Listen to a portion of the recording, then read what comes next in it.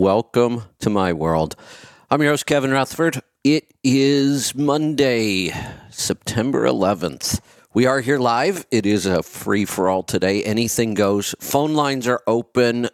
Jump in and join me. I've got a lot I could talk about today. Nothing all that important, so I'd rather hear from you. If you've got a question, a comment, a topic, anything you want to talk about today, pick up the phone and join me. Otherwise, I'll be rambling this morning. 855-950-3835. I do have some things I could talk about. Do I want to get into anything too deep? Maybe I'll just recap what happened on the weekend. Wait for some calls. I've got some things. We'll see. There's a lot going on here. My schedule for the fall has just completely changed in the last week, and things are just getting a little crazy. So I took Friday off. I will probably be taking a lot of 3-day weekends between now and the end of the year. Just a lot going on. I'm going to need some extra time to get some things done. We've got our big trip coming up here pretty quick to Nashville for the NASTC conference. Really looking forward to that. I've got to finish my keynote. I don't do a lot of keynotes, and I really need to write a good one. So I've been working on that keynote. I've got to get that finished. It looks like the property's going through. We're supposed to close in less than 2 weeks, about 10 days, I think. We're closing. Is that right? Yeah, the 21st. 10 days. That's a lot, obviously. Closing down 2 gardens for the year, and I have to get another one planted over there. So I spent most of the weekend getting ready to move. I decided to convert the grow house back to a trailer again because it will come in handy in this move. You can get a lot in there. It's a 24-foot enclosed car hauler, but I basically had to rebuild that thing over the weekend. It was in pretty rough shape. It's not that old of a trailer. I'm thinking maybe it's 7 or 8 years. We bought it in a hurry. We were getting ready to go to a CMC that year, and I was trying to load our old trailer, and there was just no way everything was going to fit. So we had to go buy a new trailer, and we decided, well, we might as well buy a car hauler. But in a hurry, we didn't have much to pick from, and we ended up with, and I knew it was junk when I bought it. It was Forest River. It was cheap, and everything about it is just cheap. So the first thing that had to go was the front jack, the tongue jack, and I had to cut it off. It was in such bad shape. Tires, they'll do. I wouldn't take them on a long trip. I had to pack the wheel bearings. So then I've never pulled this with anything except the RV, and it came wired with the 7-way RV plug, and everything worked. Well, that's not true. Everything didn't work. That plug should have supplied 12-volt power for inside the trailer. The inside of the trailer has a 12-volt lighting system and a 110. And the 12-volt should work when you're plugged into a vehicle, and it never did. I never bothered to check it because I just didn't need it anyway. So this is the first time I went to pull it with a car that has a 4-pin flat system, like a typical trailer plug, and I plug in the adapter and nothing, no lights whatsoever. So I started troubleshooting that. What a disaster. I can't even begin to describe how bad they wired this thing. You know, trailer wiring is pretty standard. We have standard colors, the 4 blades, pretty simple. It's only 4 wires. The 7 adds a couple, but I can't even begin to describe. There was one wire, the yellow wire, which I think is left turn signal. There was a wire for yellow in the plug. Then there's a junction box, and the yellow wire runs to a connecting clip, and then there's just no yellow wire on the other side of that clip. I don't think it didn't ever exist. There's no yellow wire anywhere in the trailer, which was really confusing. How do you get the left turn signal to work if I don't even have a wire? And there were other wires, but they all looked like they were for the house electrical system, the 110. It was a bigger gauge wire, and they used wire nuts on those. So that could be wired to the 7-way, but shouldn't be wired to the 4-way. So I was getting ready to run a whole new wire harness through the trailer, just because the trailer was loaded. There was no way I was going to tear it apart to try to find a problem. And I was getting ready to just run a new wiring harness. And I thought, well, let me try some of these other wires. Sure enough, the red wire that should have been household current 110, it was a big gauge with a wire nut, was wired to the left turn signal. Once I figured that out, everything else went pretty quickly. So I just wired it that way and it's working. I don't know what I'll have to do to get a 7-way to work on there again. We'll have to see. I don't know that I'll ever pull it with the RV, and I don't think I would want to take it on long trips, but should come in handy. The entire garden is loaded up into it right now for the first trip over there. So between that, the events, everything else we've got going on, projects we're wrapping up, stuff we're launching, it's just a busy, busy time. Not complaining, but I was not prepared for all this schedule change. So we'll make that work. I've got a call. One of the other topics I was going to throw out there, I'll throw it out there right now. I'm not going to spend a lot of time on it.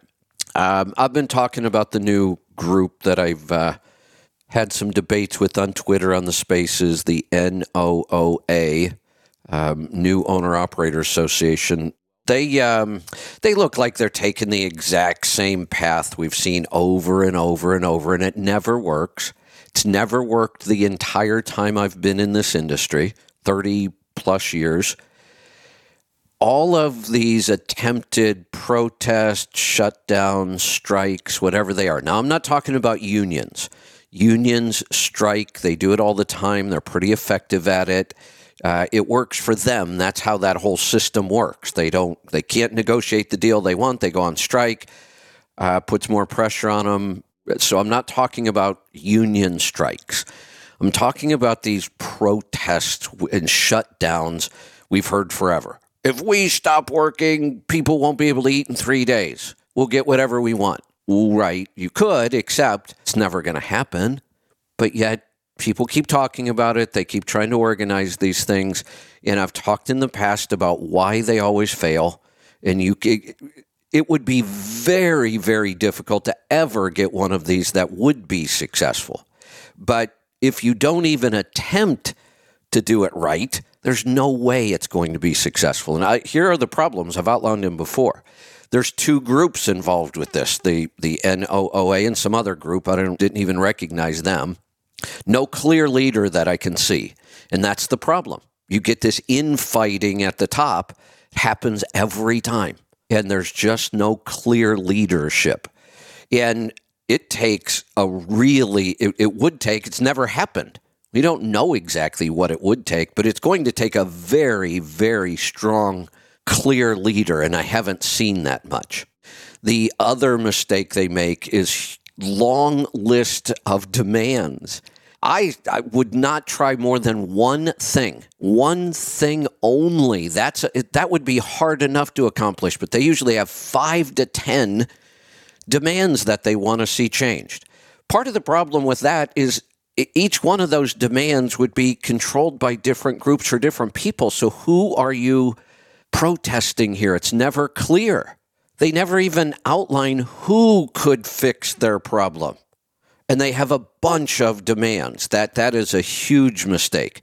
Probably one of the biggest mistakes they make. You know, I asked the question on Twitter, and I knew what the answer was before I asked it. Has there ever been a successful trucking protest or shutdown? And I couldn't think of any. And again, non-union, not union stuff. I couldn't think of any in the U.S. And I asked, in the U.S., has there ever been? And I knew somebody was going to bring up the Canadian convoy, which I actually praised, if you remember. I got canceled over the damn thing because I supported it. It was one of the most successful I've seen. They had good leadership. As far as I can remember, they were only demanding one thing. It was about the mask mandate. Now, it didn't work, unfortunately, but it was the most successful attempt I've seen. We haven't seen anything like that here in the U.S., and I doubt that we will.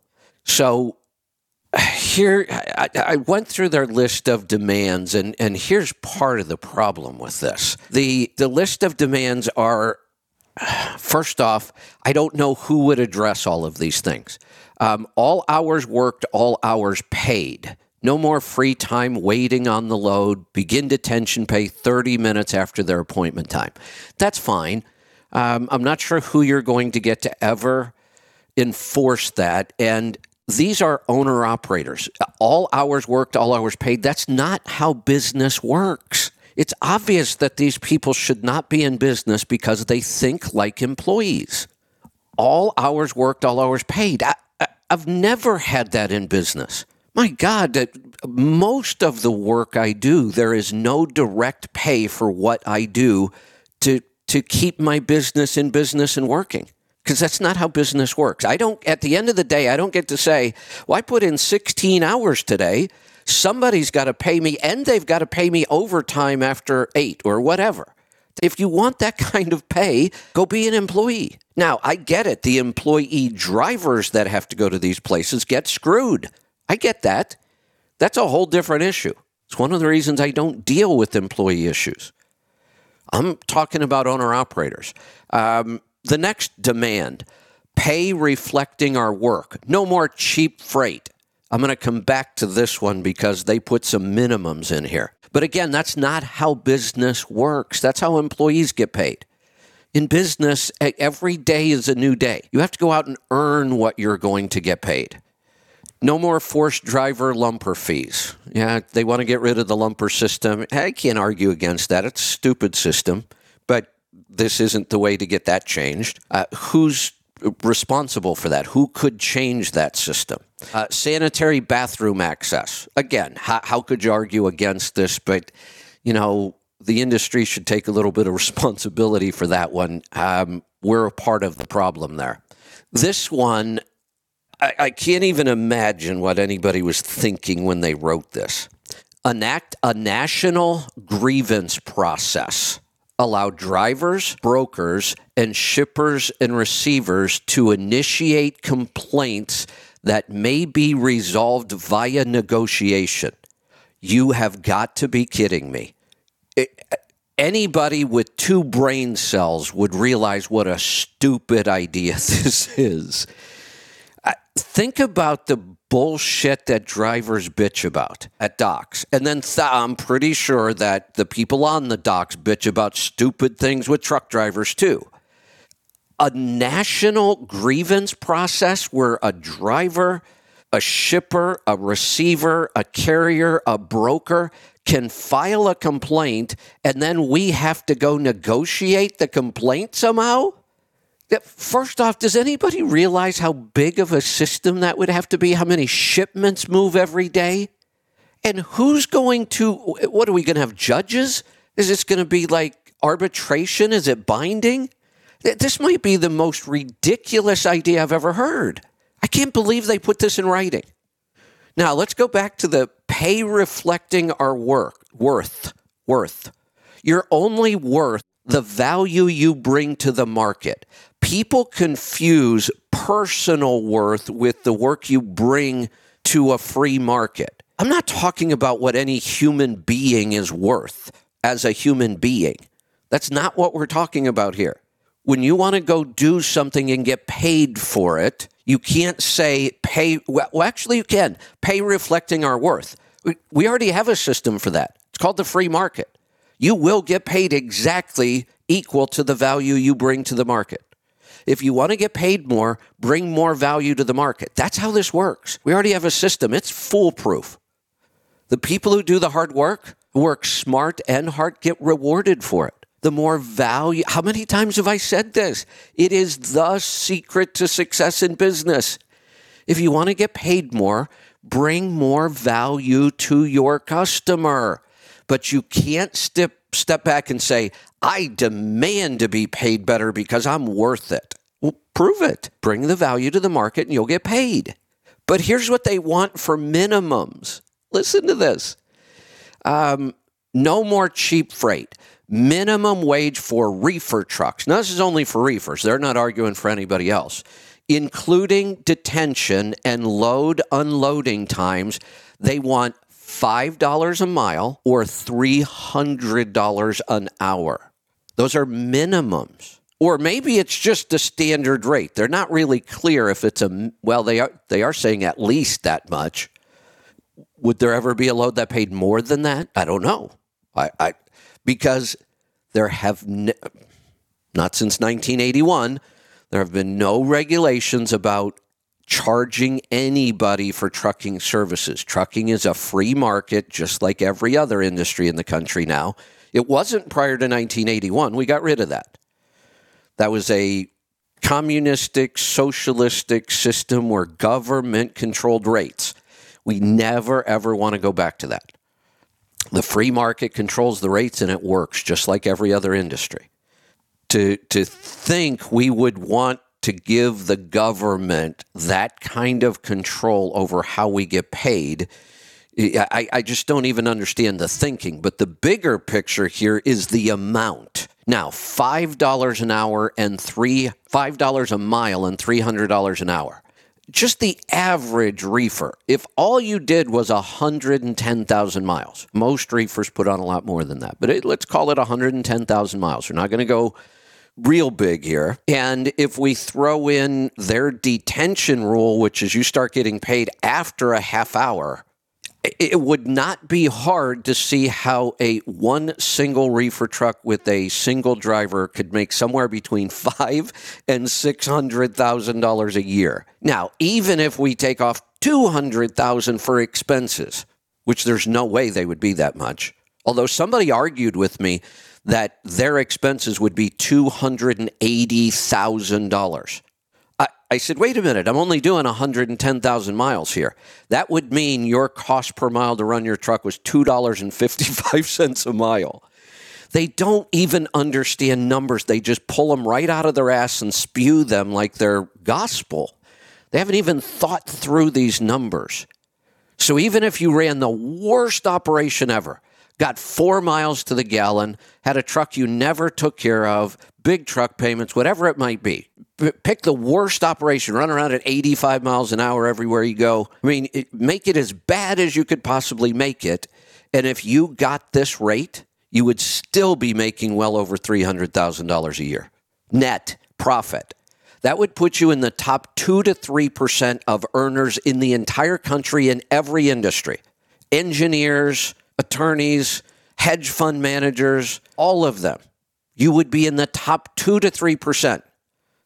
Does anybody stop and think about how ridiculous these ideas are?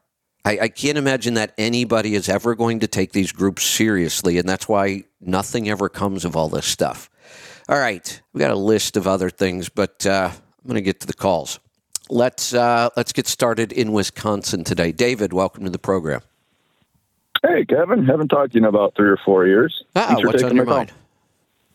Will, I've been out of trucking. Well, I'll just give you a little background about myself. I've been out of trucking for about 4 years now. I've been working 10 gigs and making about $1,000 a week, then less $150 for fuel. So I'm making, net about $850 a week. What was this work? Okay. I didn't understand what you said. Gig work.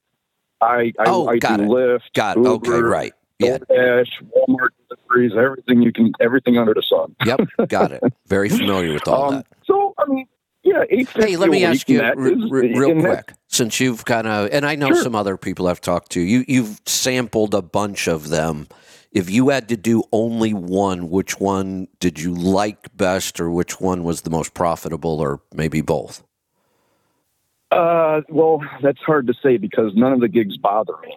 It doesn't matter to me what I do as long as my tires are turning and I'm making money. So I don't have a favorite, but okay.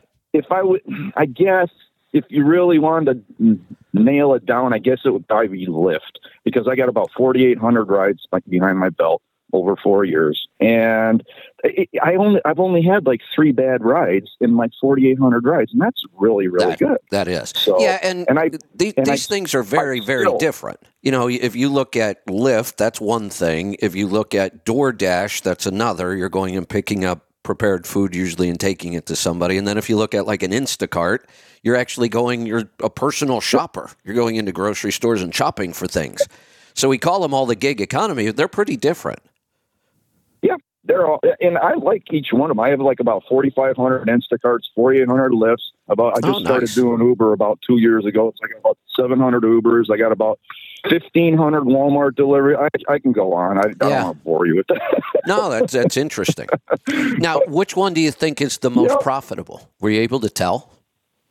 It was Walmart deliveries for a long time, for about 2 years. It depends on the week and the day and how many hours I put in. But, I was making about 700 to 800 on doing just Walmart deliveries. And then I would double up, like in the town that I live in. I would pick up the Walmarts, turn the DoorDash on, and usually I could find something going that way. It's right. $20 or $25 a Walmart delivery can turn into like another $5 or $10 with DoorDash. So doubling up and tripling. Two times I did quadruples, and I made like $80 in a matter of like a half an hour. Nice. Yeah. So it was pretty interesting. Yeah. Doesn't happen very often. But the reason why I'm so successful at this is because I know you're going to hate to hear this, but I was a lease purchase driver. I learned my lesson, by listening to you. I was a lease purchase driver for a company in Minnesota. I don't want to give the name out, but I had no qualms with them. I mean, I was doing what I wanted to do. I didn't have enough money saved up in order to get my own truck, but eventually that's the direction that I wanted to go. I just didn't know when. But so let me address that real quick. Let me address that real quick, because I talk about this a lot when people call in. I have no problem with the idea of I'm going to go to a lease purchase and save a bunch of money and buy a truck. I do have a problem with it. Most times the people doing that are not paying attention to their numbers. They're not tracking their numbers. And what I find is they're hurting themselves. If that's their plan to save money, well, my worst case scenario, the one I talk about all the time, the guy was making 13 cents a mile in a lease purchase, and he didn't realize it. He was never going to be able to save money. I can't even believe he was eating. Well, that guy now has his own trucking company with his own authority and his own customers. But he was never, Nice. But had he not called, unless he figured this out on his own, he was never going to make it there. We immediately got him to cancel the lease purchase and go get the best driving job he could, making 60-some cents a mile. And then I told him, look, you're going to live on 13 cents. You've been doing it. Just keep doing it. Now you can see how fast the savings would pile up. So that's the only problem I have with the lease purchase. If that's part of the plan to get you to your own truck, great. But if you're not tracking your numbers and you could be doing better just as a company driver, why would you take all this risk and work harder to make less money? And the problem with lease purchases, most people don't know how much they're making. Yeah. And this company that I was with, they're very popular.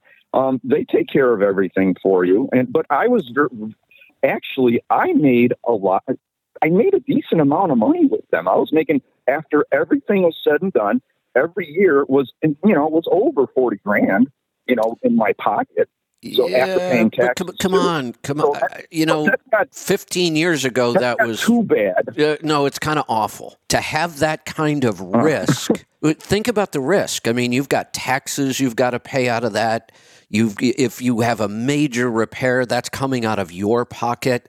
That is way too much risk to make less than the average company driver. That's my point. That's why. Why would you stick with this with all the extra work, the extra time, which means you don't have as much time to plan your business, and less pay and a ton of risk? Why not just go get a decent company job that pays $60,000 or $70,000 a year, not have to do all the extra work, not have to take the risk, and then you have time to plan to get the business up and running? Well, my answer to that is this. I loved the freedom to do whatever I wanted to do. I get that. But hold on. You did not have that in the lease purchase. Yeah. Oh, yeah, absolutely. I had free reign over everything. You could modify the truck any way you wanted? No. The truck was under... Of course, that's my point. I understand these things. I don't make statements that aren't true. You did not have control over your own business. because the most important part of your business is that truck. It's not yours. You don't control it. You can't modify it. You're stuck with the specs. You're stuck with what they want to get fixed, even though you're paying for it. So don't fool yourself. You had no control. You had control over your dispatch, and that was it. That was it. Okay, that's what But I love being. I have 14 years total driving experience. I get that you love the freedom. So listen to everything I've been saying. I want to help people get to that freedom sooner, to where they own their own truck, they own their own business, and usually the lease purchase is not the fast way to get there. It's the long, winding detour with all kinds of problems and challenges and setbacks and risk, and that's my point in all of this. I'd like to get people to where they want to be as quick as possible. Yeah. Okay. Well, so anyway, after all, I told you about my background and everything. I have about roughly 27,000 in the bank. Okay. Congratulations. That's mine. And I was thinking about, because I think the economy is going to take a big dump here really, really, really soon. I don't know for sure, but I'm looking at what the analysts say, and I noticed it in the gigs over the past month. I was making, about $1,000 a week. It's $150 for gas, but now I'm down to like $500 to $600 every week, and I've been doing the same thing. This is a really good point. I'm glad you're bringing this up. And you have firsthand experience with all of these gig jobs, which really gives us some insight. So everybody thinks the economy has to take a dump at some time. I mean, we just can't continue. This has been the longest run up. We've been saying it for years. There are more and more signs every month, every week. You just brought up another sign. When people start feeling the pinch. Now, there's plenty of work around. There's plenty of jobs. The jobs are paying pretty decent, but inflation is going through the roof. Housing costs are out of control. Energy costs are going back up again. Food costs are insane. People start dropping the extras. Now, I will tell you, I use all of these gig services. The one I only use when I travel, like DoorDash and the food delivery, just because I'm not going to pay a bunch of money to have people bring me garbage food. So we don't eat out all that often. But when I travel, I use it occasionally. Instacart, when I travel, I use a lot. Use it a little bit here at the house, not much. Lyft, I use a lot when I travel. So I'm familiar with these. They're expensive. They just are. I mean, when we think about that, you are very spoiled if you're paying somebody to bring you your groceries, because it's not cheap. You've got the service fee, you've got the tip. There's just all kinds of cost to this. It is very convenient, and I love it.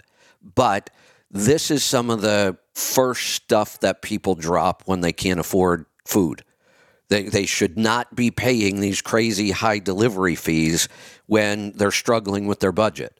So it's the extras, the luxury items that go first, and having stuff brought to you as a luxury item. And like you say, people are already cutting back on that. Yep. So this is what I kind of want to do this the right way this time. Good. Tell me. Wait a minute. Let me go back to that statement. Let me go back to that statement. Words are important. Okay. I listen closely. I kind of want to do it the right way. Just kind of. Well, I want to do it the right way. Okay, good. Then start saying it that way. Yeah, don't use such wishy-washy language. Like, well, yeah, I think maybe this time I'll try to do it sort of right. Sorry. Yeah, just say, look, anyway, I can promise you this. There is nothing whatsoever that would stop you from doing it right. So just say, this time I'm going to do it right. All right, this time I am going to do it the right way. There we go. All right, that actually feels better now. Yes, good. Okay, so I've already looked into OOIDA, getting my own authority, and they quoted me a price somewhere around $3,000. Let's not. Okay. Let's not get our authority in a market like this. It's too volatile. Look, this is going to come across as harsh. You still have not proven you can run a business. You've made a huge step, and I'll give you kudos for being able to save the amount of money you've saved doing gig work. That tells me you're in a lot better position to do this than you were the last time. But we still, when it comes to a truck, we still haven't proven that. Let's just take a little bit of time, at least 6 months to a year lease to a good carrier, just to get your feet wet, learn how to run the truck really efficiently with expenses only, because the revenue, you're not going to change much if you're leased to a carrier. You can focus on expenses and then move into getting your authority when the market gets better. We could still see a big downturn in rates. And there's so much capacity that this is going to be painful. People who are sort of doing things right are going to be in trouble because we have too many people in the market not doing things right, but they're able to hold on and they keep rates down. There's still a ways to go there. I think it's too risky right now for somebody that still has some risk involved. I think it's too risky to get your own authority right now. Okay. Would you agree to this then? I was thinking, I don't care about the manufacturer of the truck, but I was thinking about getting a Freightliner or a Volvo or something like that. And with about 700,000 or 800,000 miles, it has a little bit, it depends on how it sounds and what's wrong with it and everything. I'd check it out first. But somewhere in that category, if I could just perfect. Make it to like a million, that's million miles before it's rebuilt. Yeah. Okay. Good. And this is why that's the sweet spot for a used truck. About 800,000 miles.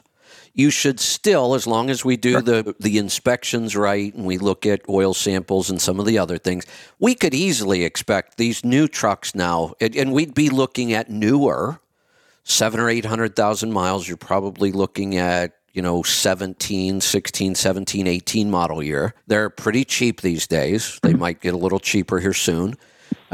And we can easily expect another 400,000 miles out of that truck. You've got a good 3 or 4 years before we have to worry about anything big. Now, with a Freightliner, we might have to worry about a one box. And that one's a little tougher to predict. And that one box can be expensive, $20,000, $25,000, $30,000 sometimes. So we do have to be a little concerned about a one box on a Freightliner. But again, if we do the right inspections and we know what we're doing, but this is, we can get these trucks now in the $25,000, $30,000 range. And they've got 3 or 4 years of life left on them. And their expenses won't be bad if we buy the right truck. So you're thinking right about the equipment this time. Okay, cool.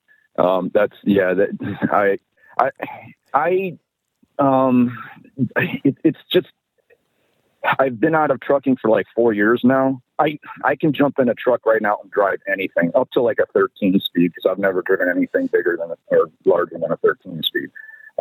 Automatics, 10 speeds, 8 speeds, whatever. It doesn't matter to me. I can jump in right now and be very successful. It's the other factor is some companies, a lot of companies are requiring that you have 6 months experience in the past year. That's very common. So I'm thinking I might have to go get a company driver position for about 6 or 8 months or whatever, build up enough equity to where I'm better off than I am right now. And then possibly, and hopefully the truck prices will crash by then. And, maybe I can get something really, really good at that time and then kind of do my own thing. So that is your safest plan. If you're willing to do that, go get the company driver job for 6 months or a year till it feels right. That would be your safest way of doing this, no doubt. I do think if you want to skip that step and just do the hard work of finding the right truck, finding the right carrier, signing on to somebody for, 6 months to a year, you could pull it off either way. The safer way is to get the driving job and get familiar with the industry again. Believe it or not, the industry's changed quite a bit in 4 years, just like everything else in our world. COVID really, changed things, and the market is very different than I've ever seen it. So it might not be a bad idea. Like I said, it would be the safest way. You can't go wrong doing that. Okay. If we planned everything and we did everything right, you're probably not going to go wrong getting a truck and leasing on right away either. But you can't go wrong your way. I mean, we have no risk. You go get a job, you're probably making more than you're making now, which means you can increase your savings. And in 6 months to a year of a good company driver job, now you can go buy your first truck cash. Yeah, right. Well, yeah. Okay, cool. Thanks, Kevin. I appreciate your opinion. I mean, so now let's also talk about this. So I'm saying if you want to buy a truck right now, you probably can. The market's in good shape. There's bargains out there. There's work. You could go do that, and then in 6 months to a year, start looking at getting your own authority. Or you could go get a good company driver job, start saving money, get your feet wet in the industry again. And you know what? In 6 months to a year, we could still make the step to your own authority then. Then you'd be able to skip leasing onto a carrier if you want. I just think we need 6 months of not full risk right away. So if you do it this way, you're really not setting yourself back. In fact, you're really setting yourself up to buy that first truck cash and really get started right. That's okay. Yeah. That sounds like the way that I want to do it then. Or I'll definitely keep you updated. Yeah. Please let do. You know what I'd love to and everything. Help you along the way. But all right. Cool. All right. Thanks, Kevin. Appreciate it. You're welcome. Thanks for the call. I love it when people do things right, at least are open to doing things right. I think he's got it this time. I really do. Let's go to Missouri. Let me hit the right button. Jerry, what's on your mind today? Hi, Kevin. I'm just living a life munching on monkey brittle without pumpkin spice nut butter, but I'll live. I think I'll get along. I got two things on your open, I guess. Number one, I'll start with the humorous part first. As you talk about trailer wiring, I got two comments on that. Number one, years ago, I had to go pick up a part out of state. I had a big passenger van that had the wiring already there at the back and the hitch on it and everything for a trailer plug, and we really needed that part really, really bad. So I got one of my drivers. I give him some cash for a motel and gas, and we in about 5 minutes put a plug on the back of that van, hooked a little flatbed trailer up, and sent him down the road. Well, there's two white wires on a passenger van. One of them's for the turn signal, one of them's for the brake. And every time he turned one of the turn signals on, he was turning the brakes on the trailer on. Oh boy. Anyway, that was one thing. And then the other thing is you're completely wasting time wiring that trailer. You need to realize now, Kevin, that you are a farmer. You do not need any trailer lights. All you need on the back of that thing is one of them orange SMV symbol, and get the hell down the road. Don't worry about the lights. Just let the cord dangle. It doesn't matter. It's funny. I thought about that. I thought, it's like, how many miles is it? It's not that far. It's only 2-lane. I'm like, who needs lights? I'm just going to, I'll even buy a couple like stick-on flashers or something and just put them back there. Yep. And I just couldn't do it. I'm like, come on, it's just wiring, 4 wires. How can you not figure this out? And it was making me crazy until I looked at it and thought, something's wrong here. On the 7-way, everything worked. So all the wires that I need are in this trailer. And now the other thing I thought, I've been drilling inside this trailer and I turned it into a grow house. I thought it's highly likely that I ran a screw through a wire bundle somewhere. And I've probably got shorts and dead grounds. So I'm thinking I should just run a new wire harness. And then I thought, wait a minute. All those wires are there. Something must work. And I thought, there's no way they wired this using the 110 wires in the trailer. And I thought, well, maybe there's a way. Why don't I just test it? So I did. And sure enough, there was a big heavy gauge wire with a, wire nut, just like you do on household wiring. And that was what was running the left turn signal. Well, you figured it out anyway, so. But now you said that, it reminded me of another story. And this about 30 years ago, I had a guy pull into my driveway that had come from completely out of state with a piece of farm equipment, and he needed to unload it. And he'd come out of state across a really narrow bridge with a piece of farm equipment on a trailer, and his taillights were two of those 12-volt lanterns with a red shop towel tied over them. That was his taillights. That's kind of what I was. So you see what you can get by with if you're a farmer. You don't need lights. Does this count for hobby farmers too? Oh, absolutely. Okay, yeah, good. Absolutely. No Good. question about it. So you're good. So All just right. get you a couple SMB symbols and you'll be fine. There we go. And this is just an amusing, you said something about the NOAA group about pulling figures out of their ass. I watched a little video on, I think it was CDL Life, about some guy lamenting again about ELDs. But anyway, one thing he mentioned in there was, you know what? 2 years ago, before COVID, we had 2 million truck drivers, and today we've got 4 million truck drivers. We've added 2 million new truck drivers in the last 2 years. All of them new, and they don't know how to operate, and we just can't put them out there, and they just don't know what to do. As far as I know, 3 years ago or whatever he picked, we had about 3 million truck drivers, right in the middle somewhere, depending on how you classify it. And today we have about 3 million truck drivers. Really didn't change all that much. We did get some influx into the industry. We talk about it all the time. That is the problem. Supply and demand. The demand has dropped and the supply hasn't changed. We do have too many drivers and too many trucks. But we didn't add 2 million. You mean he's wrong? Not his numbers are a little off. Oh, it was on the internet. He had to be right. I know. So anyway, that's just an amusing, couple of amusing stories. So I got to go. So. Yeah, can you imagine an owner-operator believing that their cost per mile is $2.55 a mile? Well, no. It's not even possible. I could buy the most expensive, worst spec truck ever, drive it as fast as I possibly could everywhere, don't do any maintenance on it at all, and I still couldn't get to $2.55 a mile. It's just not possible. Well, it might be some really, really specialized high-dollar trailer or something if you had $1 million. No, we're talking about reefers here. Just reefer freight. Oh, that's right. Yeah, nothing special. All right, I got to drop the trailer, Kevin. Need to go. So get to work. Thanks. Yep. Thanks for the call. We've got lines open if you want to jump in. If not, I have no problem taking short days right now. I have lots of stuff I can be doing. But I will stay here as long as there are questions. So jump in, 855-950-3835. Let's go to Wisconsin. Keith, welcome. Good morning, Kevin. What's on your mind today? So I was wondering if you have any thoughts about retirement planning and withdrawal rates for investments. I have thoughts. Yeah, lots of thoughts. So let's get specific. Give me a scenario here.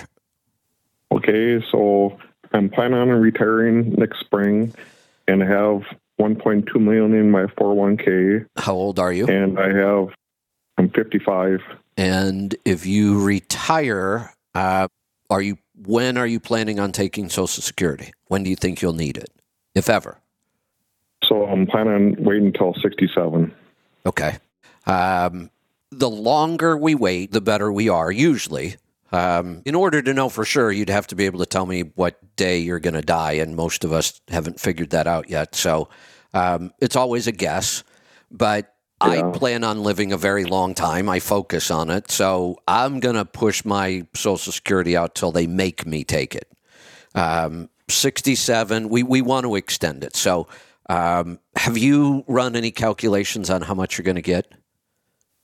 So I actually don't really know as much about my Social Security. I guess I have a pension and I have company stock and stuff, so I'm more into the numbers that are real rather than the government money. No, I get it. I'm glad. I'd like to throw everything in so we know what we're dealing with. So you mentioned a 401k and a pension and company stock? Correct. Okay. So let's go through those numbers then. 1.2 in the 401k. How much in company stock? A little over 800,000. Whoa. Oh. What company is this?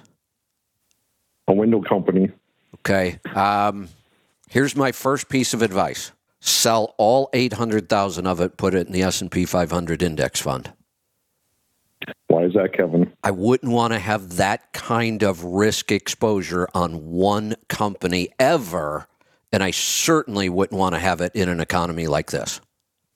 But my problem is after the Great Recession, they changed the rules, and I can take a disbursement, but it takes 5 years to get the money out there, and I'm going to start that next year. Okay, good. And get that money out of there as aggressively as they will let you.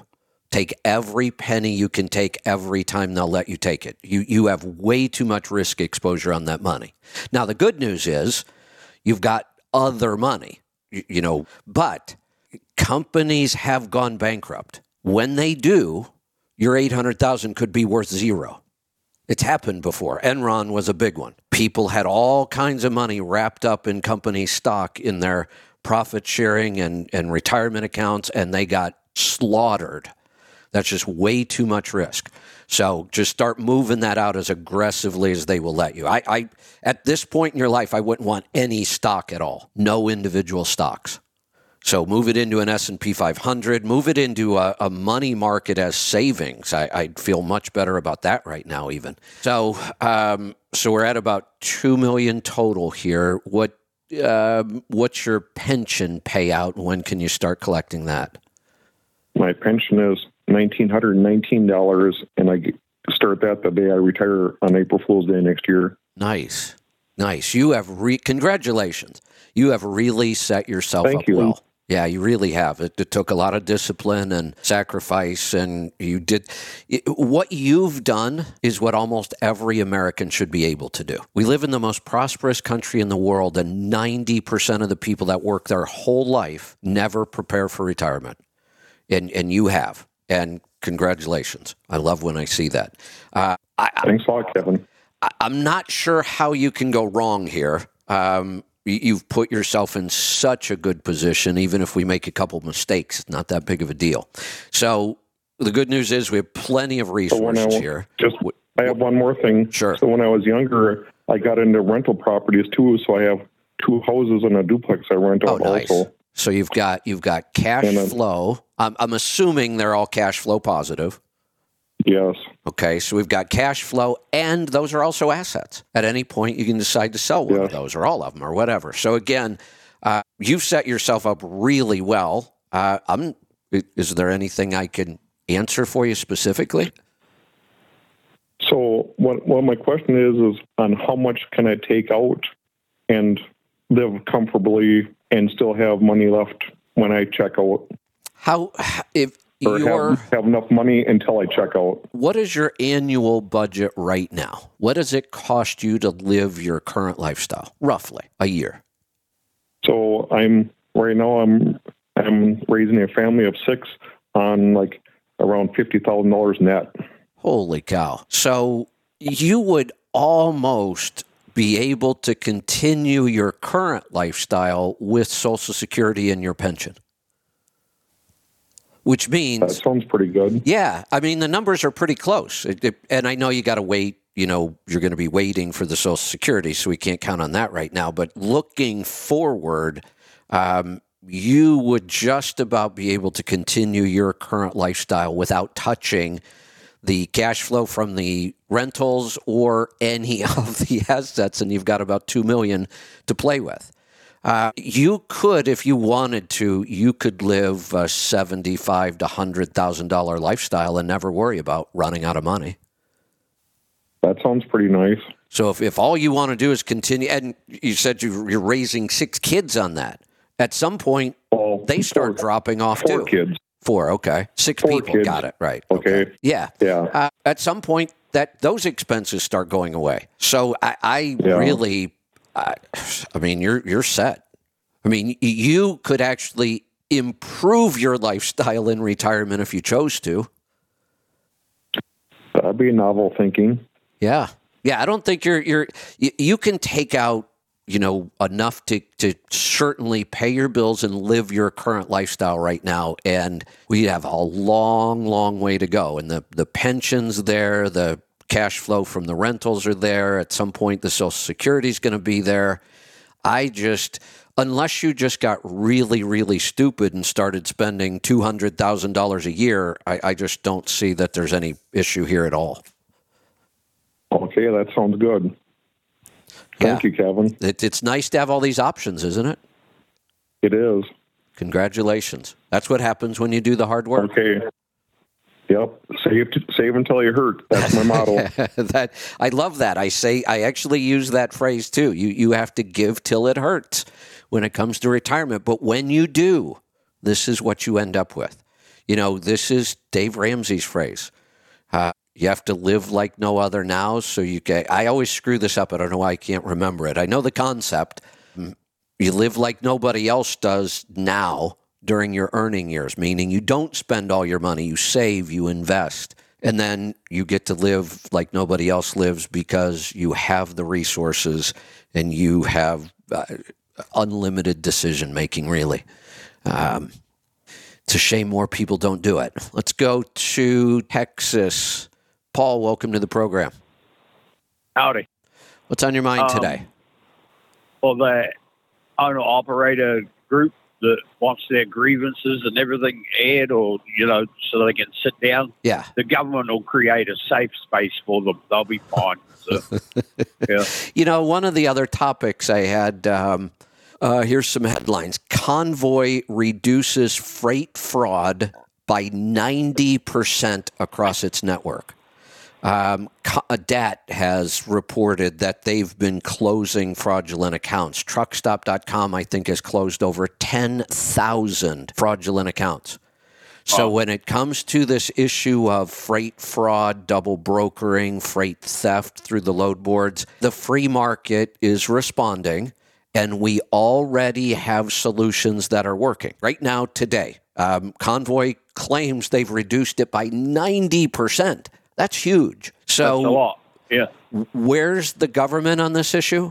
I think they had a bunch of meetings at one point, and then they did some data gathering, and now they're going to do some more data gathering. Have to do a survey. They're going to they have a comment period open in 10 now. Years time, they'll, and 10 years time they'll say the information's out of date. We need to do another survey. Exactly. We've heard that before. This is such a great example of why we need to stop going to the government for solutions. Let's think of something else. Can you imagine this grievance process they're asking for? Yeah, I don't claim to be the smartest guy around, but I think the average IQ went up when I arrived in this country. So no doubt. And you helped shift the balance. The biggest problem with this country is our damn entitlement mentality. We think just because we live here, we everything should be fine and we should never have to work hard or have any problems. And we should make a profit. Yeah. If we go into business. Yeah, but this entire grievance process, my head wants to explode when I think about this. How ridiculous the idea is. But then let's put something else in here. When we complain about the government and all its spending and we're at like $30-some trillion in debt, how do we think we could ever afford any kind of a process like this? Because the only way this can be enforced is through government. And that means government has to spend more money. We have no money left to spend. We have to stop this insanity. Yeah, more of our money. Correct. It's all more ours. Of our money they will spend. Right. Yeah. We're $31 trillion behind. When do we finally start looking at this and saying, we have to stop asking the government to fix stuff? Yes, turn it off. Yeah. Put down the shovel. Stop digging the hole. Yes. Yeah. So, and they want to gross $500,000 a year. Yeah. The company I'm leased to, which is an auto transport company, and it's all we do. There was 2 guys last year that grossed over $500,000. I don't know how much they netted. But, let's make some comparisons though. Because I want people to understand, so car hauling, very different than reefer. Rates are very different, so the number should be higher. But, I just drew a total blank on the point I was about to make. It was a good one, too. I know. I know. Hold on. I know him personally. How many miles did those guys run? I don't know, but one guy, he's a 38. He runs like a crazy man, and he's very efficient at what he does, like loading and unloading. So Matt did over 500,000 last year. This guy's a 3,800 mile a week. That was my point. We know Matt broke that number, single truck, single driver, but he did it on 160 some thousand miles. Kudos to working hard. But the calculation I'm using for these guys is run 110,000 miles, and with their numbers, you become one of the highest paid people in our country. Yeah, and this guy, he probably spent 130 grand in fuel. So, yeah, crazy. Yeah. I just, I see these groups, and I always have hope. We need a good, and we could use more good owner-operator associations and groups. Companies like Nastic. I'm really excited about our partnership. I tried to start an association once. I failed at it. So I don't want to say you shouldn't do this, but man, you got to do it right. And nobody will take this group seriously. Nobody that understands business could possibly look at this group and take them seriously. I wonder how OOIDA feel about them. Believe it or not, one of the officers just this morning tweeted, I have not been interacting at all. I've just been watching and reading. One of them tweeted that OOIDA is really worried because their numbers keep dropping and they're all coming over to their group. That's what they actually tweeted. They believe that they're pulling people away from OOIDA. Yeah, well, I'm an OOIDA member, but I'm not. I'm probably not. I have some insurance with them, but most of the stuff they do, I disagree with it. I'm on the total other, like some of the silly shit they talk about. Yeah. Yeah. But the economy. Yes. So I took a full load of Jeep Renegades to a dealer out in Odessa, Texas on the weekend. I get there on Saturday. I think I've been to this dealer before, but a long time ago. And, boy, it sucked going out there. The traffic on Saturday was terrible. At 3 minutes of drive time left when I pulled up in the center turn lane outside the dealership. And I go inside. Where do you want me to put these? How many you got? I said, 10 Renegades. You got 10 Renegades? Yeah, they're all for you. I said, you can run a special. Pay full sticker price for a Ram pickup truck, and you get a Renegade for $1. He said, yeah, that ain't going to work either. So, yeah. So he's like, you can take him to the Toyota dealer. And I said, well, where's the Toyota dealer? I said, I don't go. He said, it's just down the road. And I said, give me a clue. I said, I don't come to Odessa. I said, I have no idea where the Toyota dealer. And then the other guy chimes in. He says, it's after 7 o'clock. They'll have the gate shut.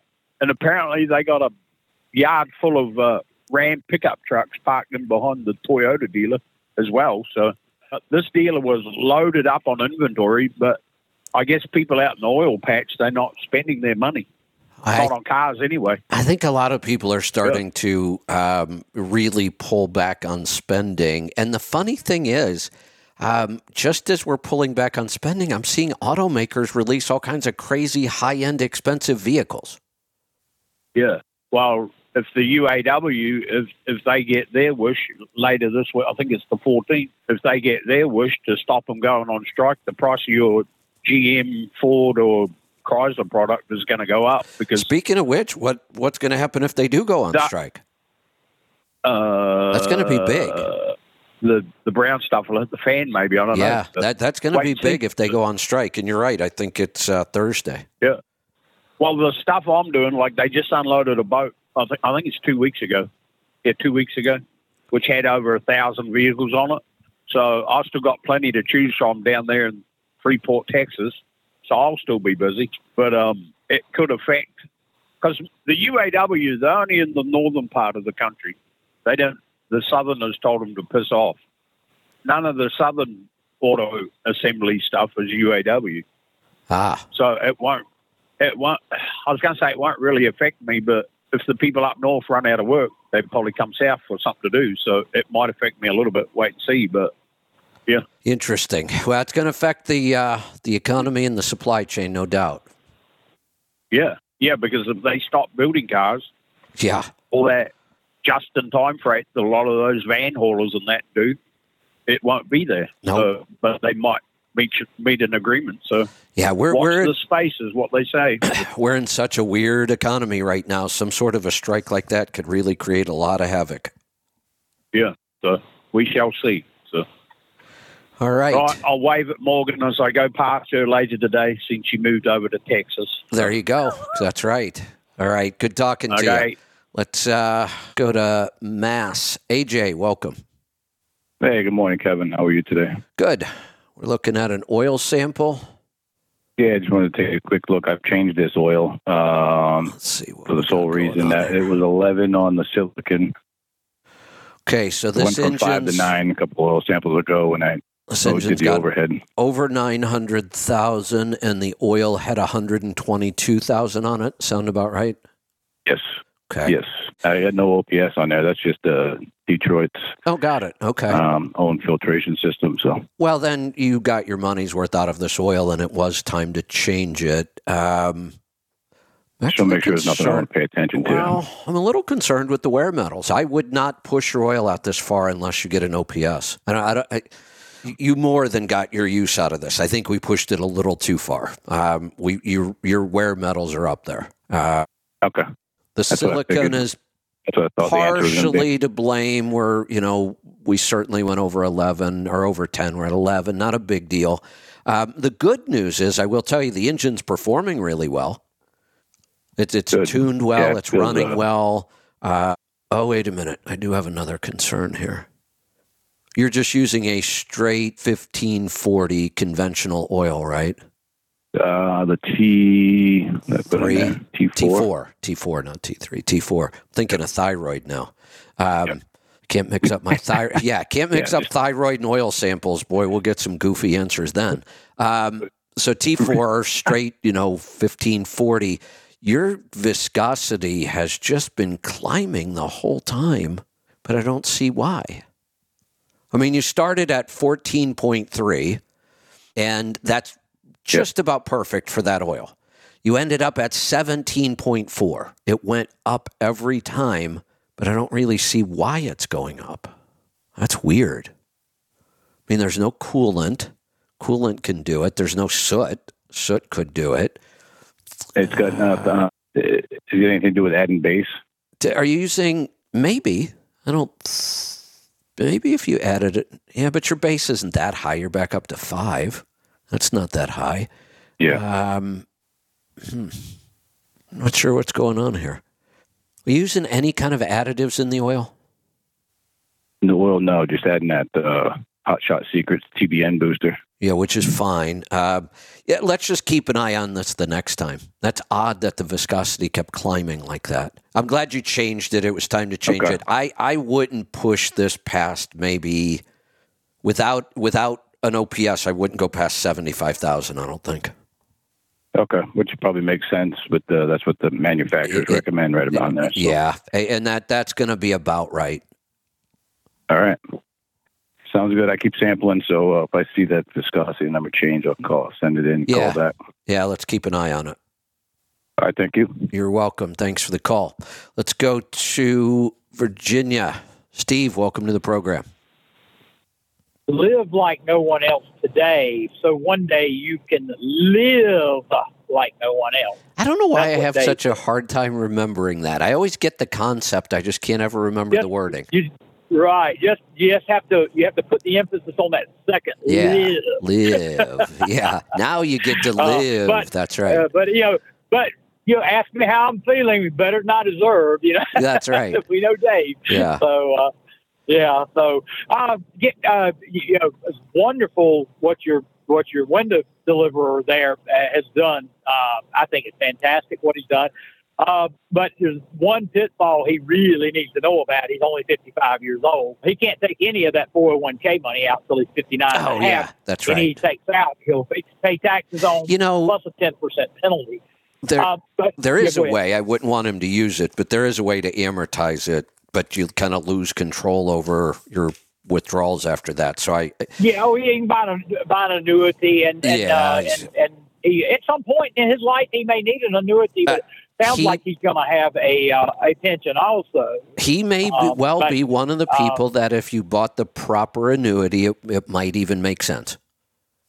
Well, single premium annuity, and if he's very, very good health and doesn't take the vaccine so he dies suddenly. But but for somebody like him, I've got a guy for him. He needs a fee only planner is what he needs anyhow. But I've got the guy that he helps more people than anybody I've ever seen in the country to be able to retire at a young age. He would have him retired by 55 to 62, anytime, anywhere in that range, because he's the fee only planner. But he's adamant that people do work too long on average. They do work too long, and then they're not able to enjoy their retirement. And he says anybody that is in the kind of shape that this guy is, he would be able to do it. Go ahead, and I'll give you the guy's name so he can check him out. He's prolific on YouTube, but I use him as a fee only planner myself, even though I'm not retiring him. Right. Well, that's what I was about to say. I just love the guy. His thought process doesn't take into account people like you and I that don't really want to do the traditional retirement where we work and then we I always wonder what this must feel like, and I will probably never experience it. I wonder what it's like to say, I just saw somebody the other day, a truck driver, who this was his last load. When he finishes this load, he gets home, he empties out the truck, and he goes home and he has no job. He's retiring. I can't imagine what that day would feel like. And I'll probably never experience people like that die within a year. I know. Yeah, I see too many like that they have no purpose and they go downhill quickly.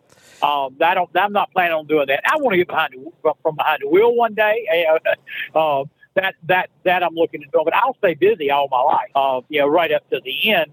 But I do want to be I'm financially secure now, but I want to be financially secure enough to travel, do things I want to do. But getting back to the gentleman there, a couple of things.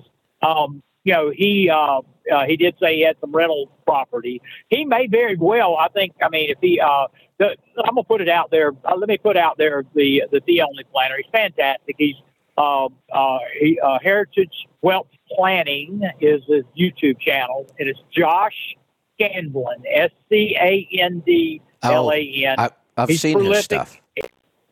Oh, Josh is fantastic. Yep, and really good. I've used him before. Yeah, really good stuff. He's a great guy. He's fee only, and he does specialize in the people that want to be able to retire younger. And he will go through everything with the gentleman.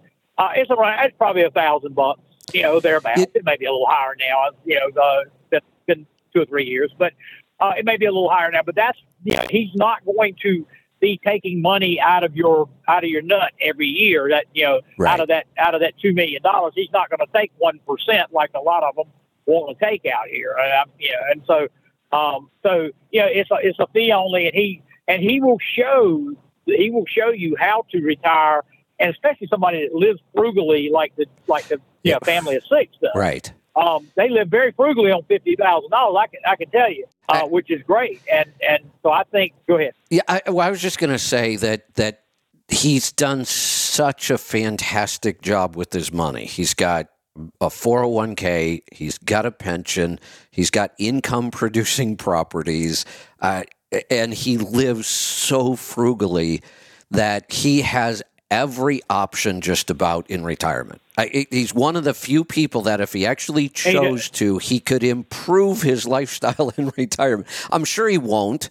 Most people that... Oh, he will. Yeah, he will by a long shot. Right. But this guy is perfect for him. It's worth it to pay somebody because he has so many options. Really, I wasn't even about to try to address him on the air, because I would want to see everything. I would want hard numbers. I would want time to think about it. I would want to see where he lives. And so to go, and honestly, he's only going to need to do it one time. He goes and pays one time. This guy could set him up for a plan that he probably wouldn't have to adjust much at all.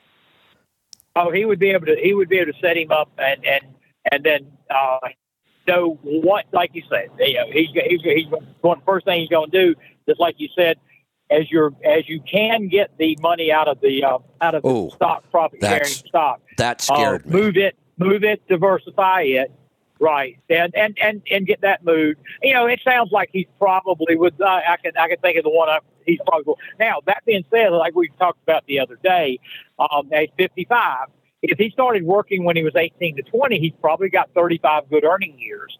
So he's not going to improve by working a lot longer. Right. His Social Security at age 67 a lot more than it is now.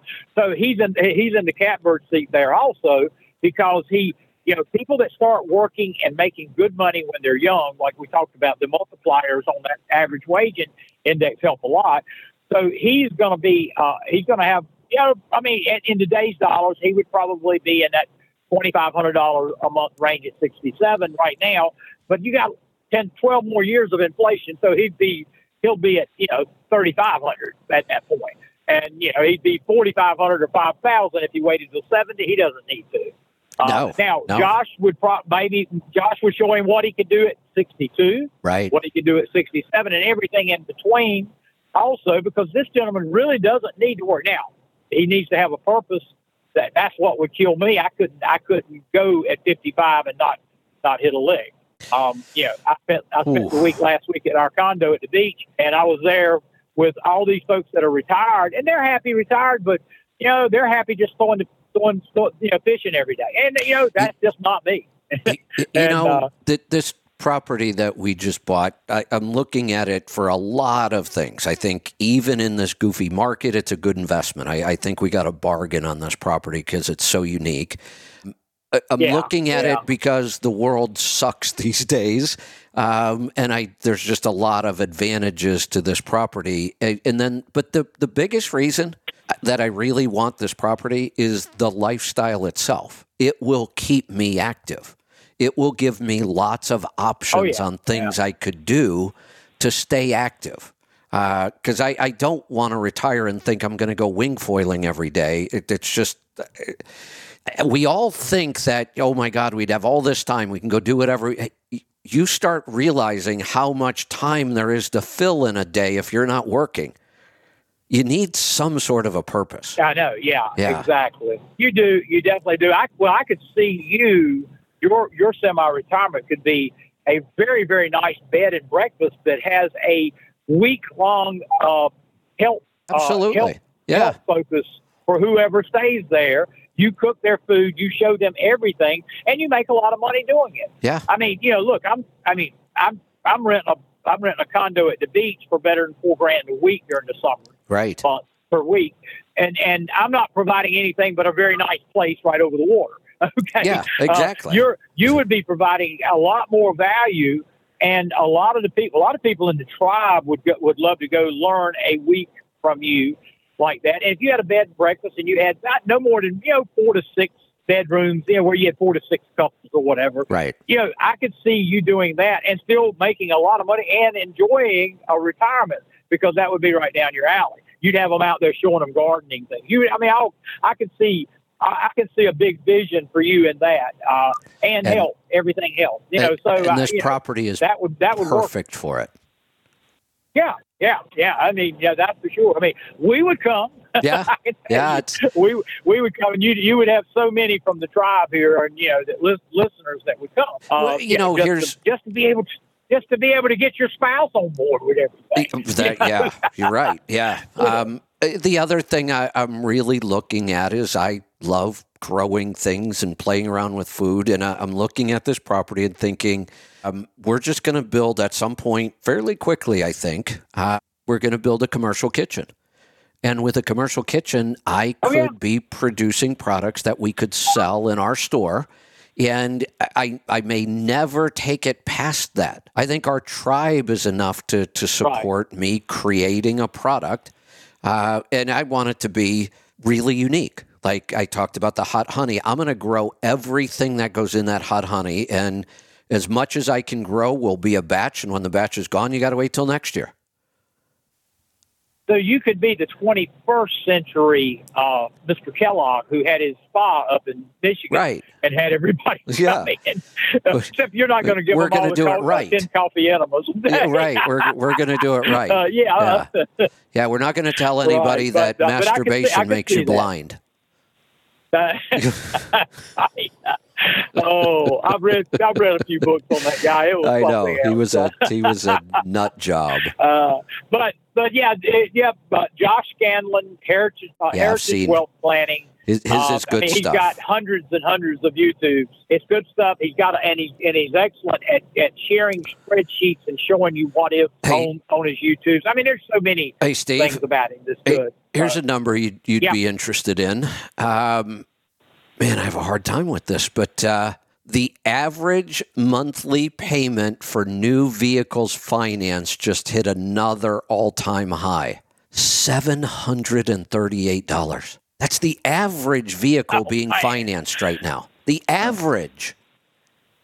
They'll never get that from me. I mean, I don't pay cash for it. I buy one 2 or 3 years old, and I pay cash for them, and then I drive them. I drive them forever. I mean, I just don't. I don't see paying for depreciation, that quick depreciation. Learned that from Clark Howard years ago. Clark, has personal finance on the radio for years. Learned that from him before Dave Ramsey was on. So Clark, you never do that. Clark actually ran the numbers. If you buy a new car every 4 years, and then somebody else buys a used car 3 years old and drives it for 10 years, the difference in your lifetime is over $1 million difference. Yes, at $1 million, I could save more than that person. People could retire on that one strategy alone. That's it.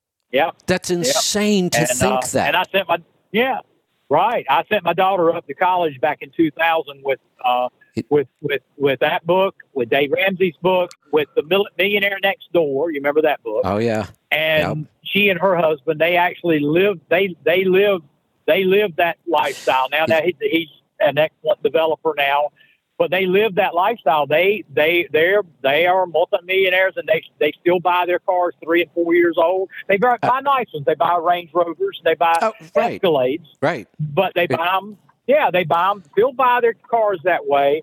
They buy boat. They bought a boat recently, but they bought it 3 or 4 years old. They don't need to pay a brand new boat. But they're able to do that kind of thing because they learned it along the way. We need to teach education to kids about financial education when they're young. We absolutely do, because retiring wealthy is not difficult in this country. I made all kinds of mistakes early on. I think about this. I remember buying my first vehicle, when I got out of the Army and I bought a truck, and I'm an owner-operator and I got to go buy a new vehicle. I did not buy brand new, but I remember buying a minivan, and I remember sweating over the financing. I didn't have enough money down. I stretched. I spent way too much money when I didn't have any at all. And I think about that now, how backwards. Now I could go buy any vehicle they sell for cash, and I don't. I'm still driving an 07 FJ Cruiser because I like it.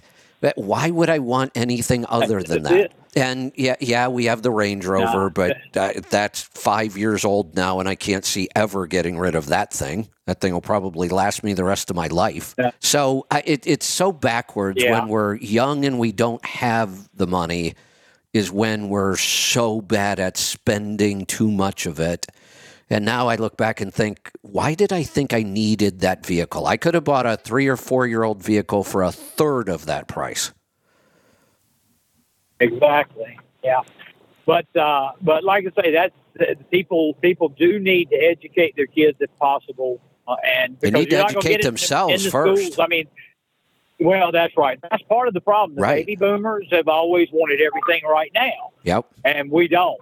we saved hard, and we put a ton down to buy the condo that we bought several months ago, and interest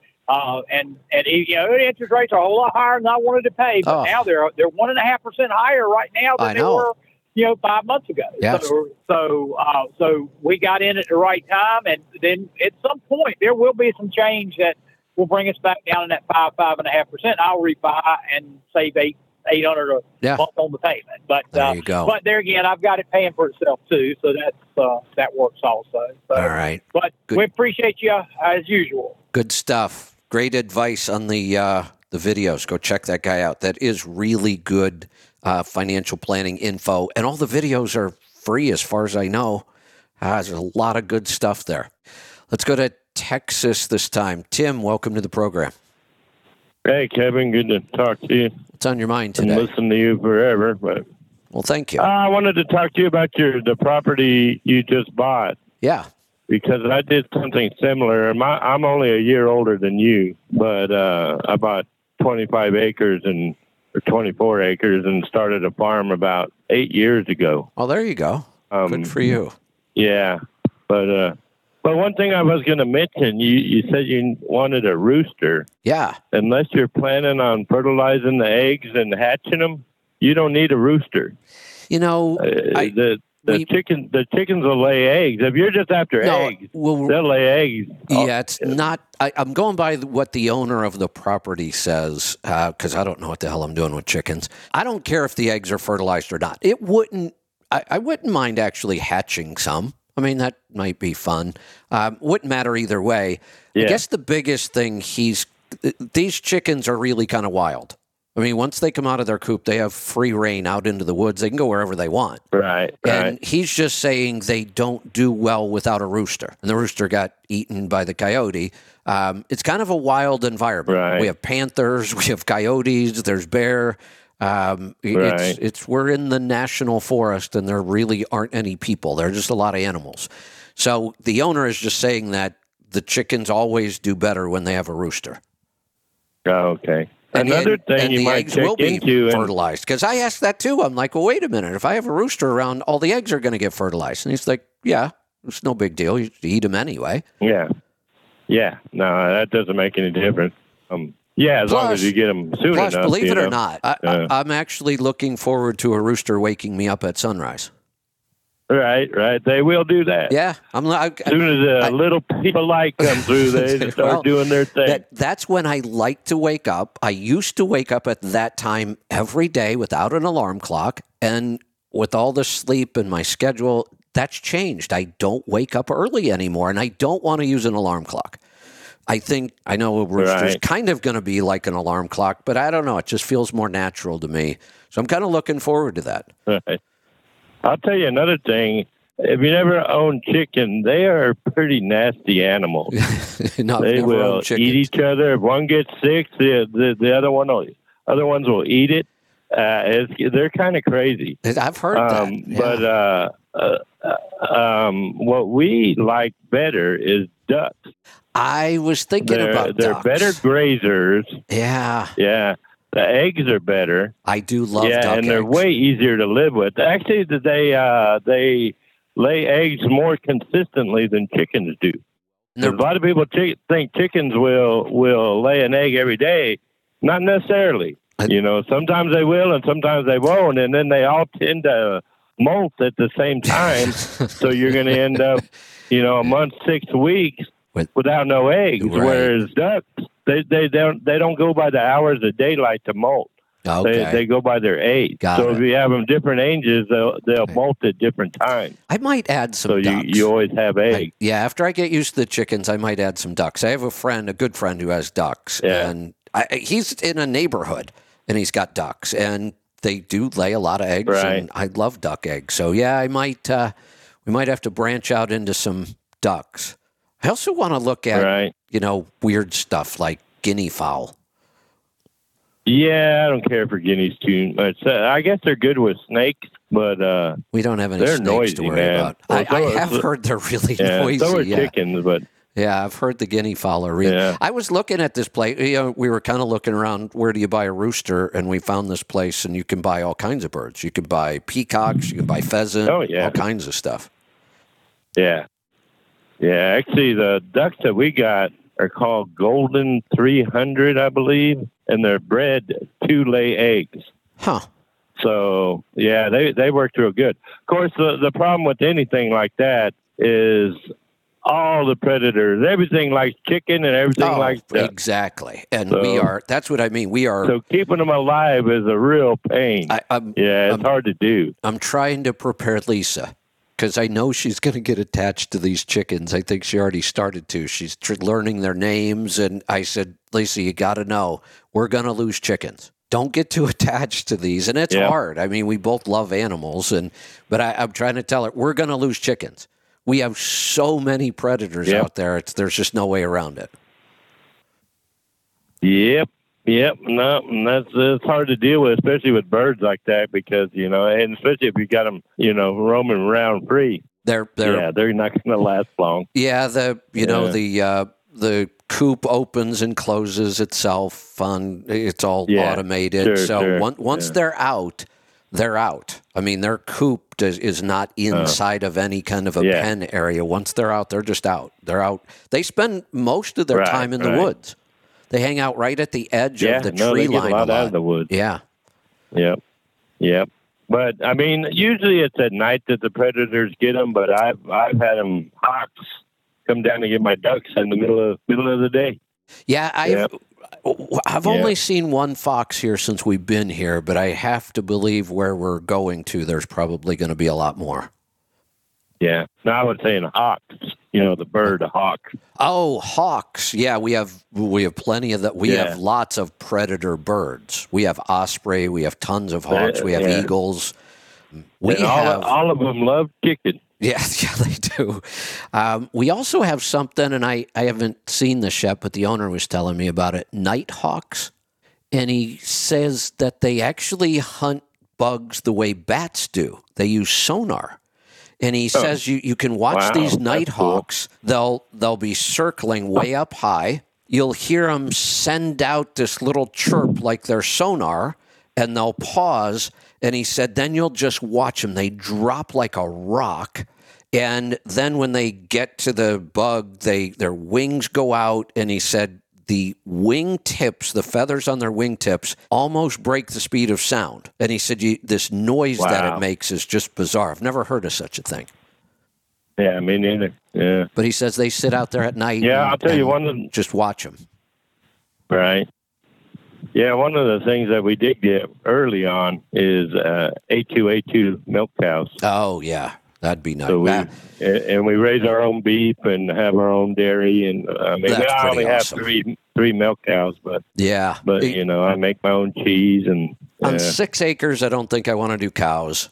I thought about that's a little bit small for meat. I thought about doing something like emus or ostrich. I've eaten emu meat. You could swear it was beef.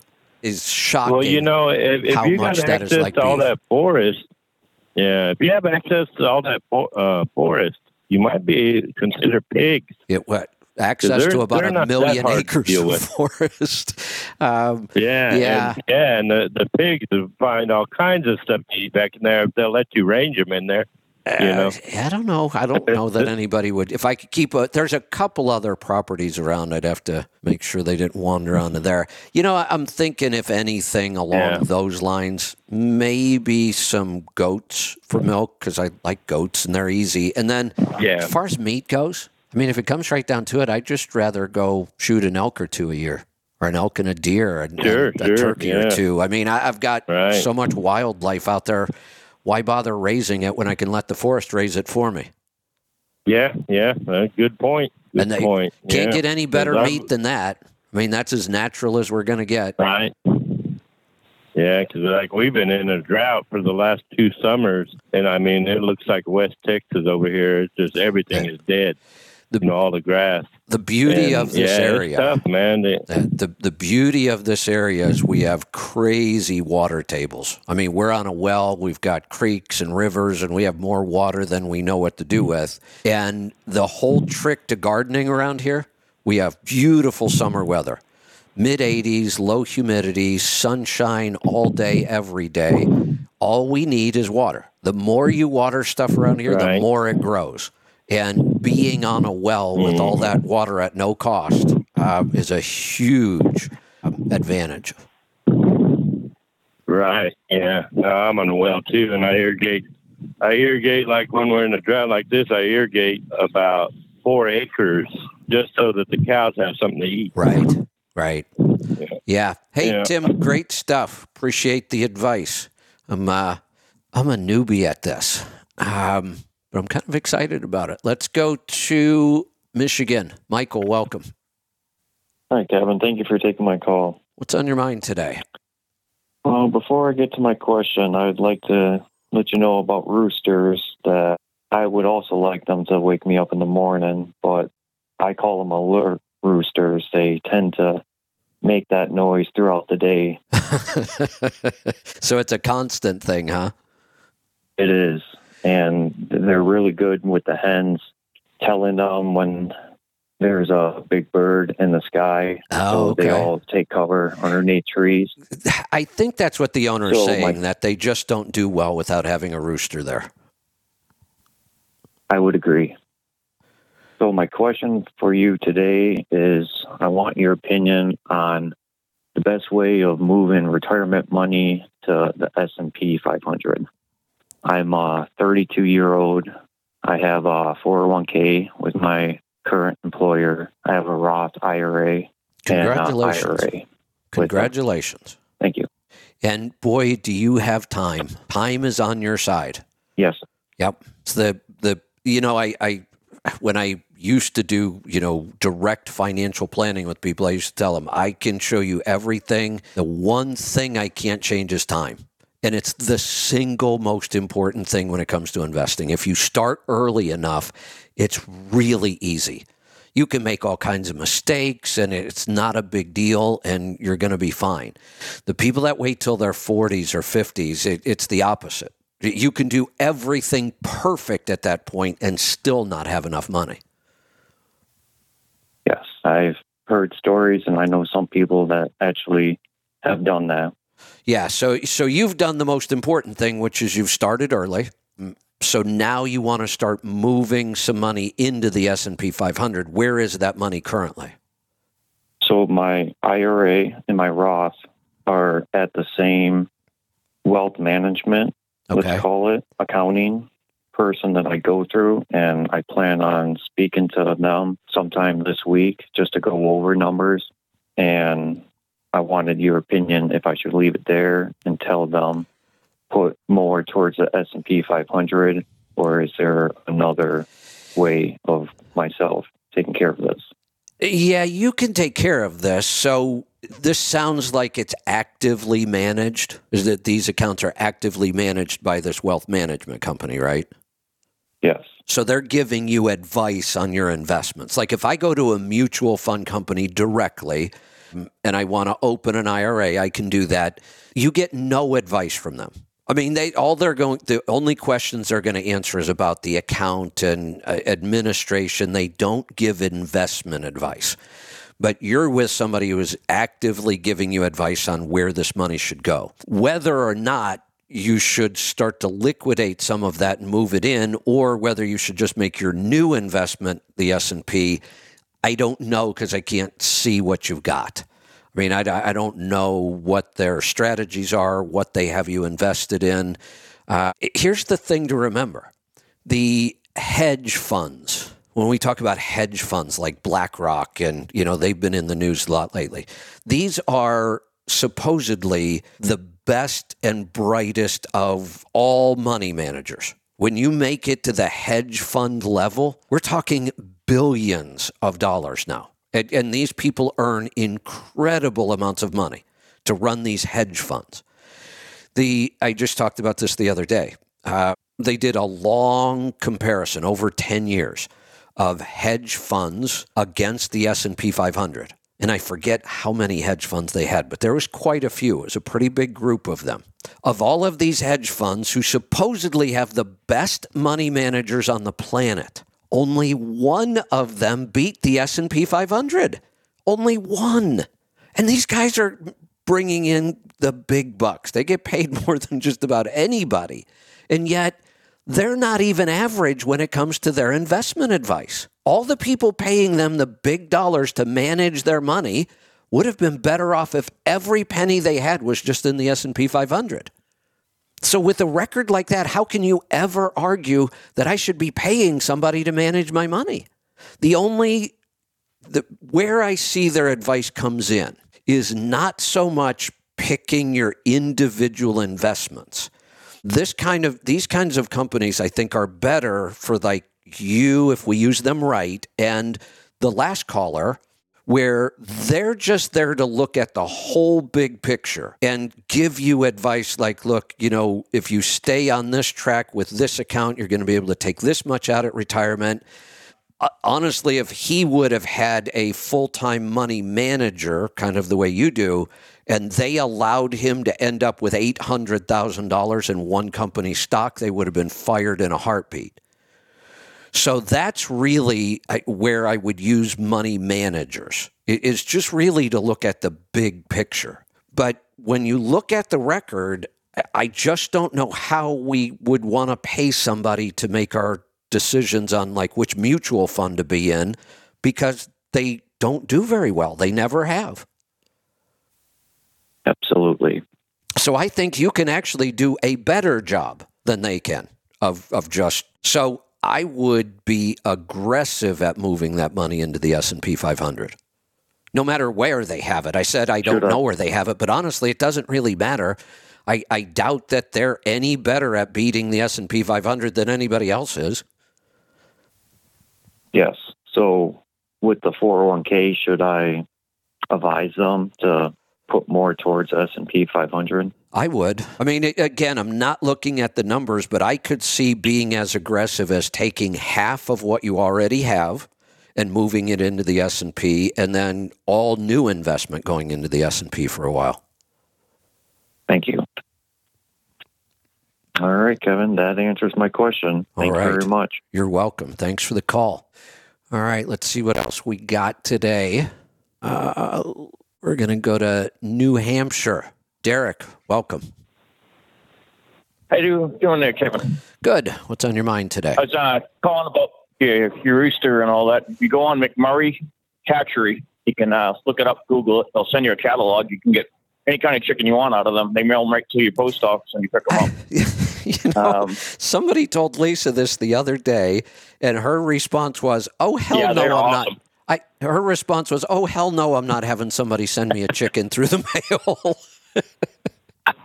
They all come and you buy them like in the, I don't know, you have to buy a certain amount of them, but they come in like a little cardboard box with holes in them. Really? And you just pick them up. And then That's wild. Yeah. Actually, really, you can get all your everything you need for chickens out of that magazine. They have the feeders, the waterers. And somebody else gave her you want to go with two other hatcheries and said the same thing. You just go look and order them and they ship them to you. That's where we found out you could buy pheasants and guinea fowl and peacocks and all kinds of crazy stuff. Yeah. They've been doing that for like 100 years or so. Murray has it. And I think they're out around you somewhere. Oh, really? But okay. Yeah, you order them, and I think like 2 days later you have them there at the house. That's crazy. And with guinea hens are awesome. The thing with the guinea hens, you got to buy them when they're chicks, and you want to keep them like in a containment area for a few weeks till they get big enough where they can go out on their own. That way they always stay in the property. Okay. But they're the best guard dog that you can buy. Really? Because if anybody strange comes on your property, you're going to know it because they are loud, and you won't have one tick. You won't find a tick if you search for one after you put guinea hens on your property. Really? They're the best tick-eating machine that you'll ever find. Yep. One bird will do an acre of land. They'll take the ticks out. You gotta buy them in like 5 or 6 at a whack because they stay in pods. Okay. They're like the weirdest thing. Like when you grow them, when they hatch out, there'll be probably like 18. When they hatch out a lot of them. But when they hatch, like say out of 18 birds, 6 of them will stay in one pod, 3 might stay in another pod, and they just roam around. They'll nest up in a tree at nighttime. Oh, I was just going to ask. They do eat snakes. Do I need a coop for these birds? Nope. No coop. Just, all you need is in the beginning is something to keep them, when they're small, so they know like where you're feeding them from. That's so easy. So they get big enough where they have their feathers. Yeah, we have several. There's 2 gardens. Both of those are completely fenced in to keep the elk out, including electric fencing. That's how aggressive the elk are. So that'd be easy to keep contained for a little while. If I didn't need coop, that'd be awesome. Is there any issue with trying to keep traditional chickens and guinea fowl on the property together? No, they're all ducks. They'll do fine. Ducks, chickens, guineas, they all got everything will be fine. Well, I think with the chickens, you want to go with a real dark color, like a black color, because the predators don't see the black chickens as good as they do the lighter colored ones. We've got 9 right now, and there's a mix. There's everything from white all the way to black. We've got a little bit of everything right now. Yep. And if you get yourself some of those, the plastic gallon, like the water jugs, like you see at the supermarket, they put the gallon of milk in. Yeah. You can get a few of those. Those make great nests. Huh. Okay.